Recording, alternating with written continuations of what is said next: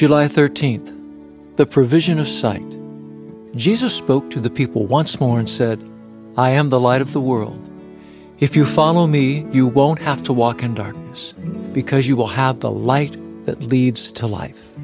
John chapter 8, verse 12. I arrived late one evening to a small cottage located on a wooded hillside. I walked in, set my backpack down, and immediately started a fire in an old wood stove. Once the flames were steady, I decided to step out the back door for a glance. It was a cloudy night, and even though I knew there was a beautiful valley to behold, I could see nothing. In fact, I couldn't see more than about 10 feet into the woods. However, the next morning, the sunlight revealed one of the Ozarks' many striking valleys. Light causes things unseen to become visible. Well, that seems like a simple statement, but through the lens of today's scripture is a powerful promise. Outside of my cottage in the woods, the light of dawn exposed a portion of a lovely southern Missouri landscape.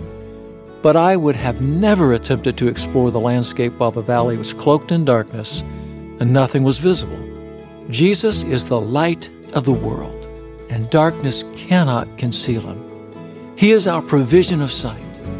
If we follow his bright holiness and truth, we will always be led away from temptation. He will illuminate our paths, equipping us for the journey ahead. Jesus, in you we have light that leads to life. Thank you for guiding me, protecting me, and leading me away from temptation. Amen. Don't let us yield to temptation.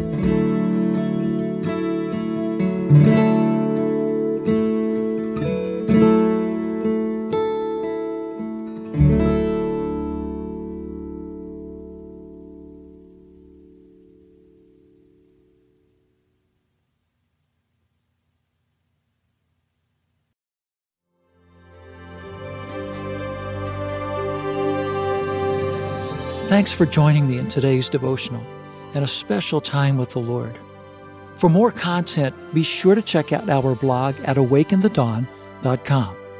Follow us on our Instagram at Awaken the Dawn Daily and Facebook at Awaken the Dawn. We also have a Patreon at patreon.com/awakenthedawn if you would like to support our work with Hope Village.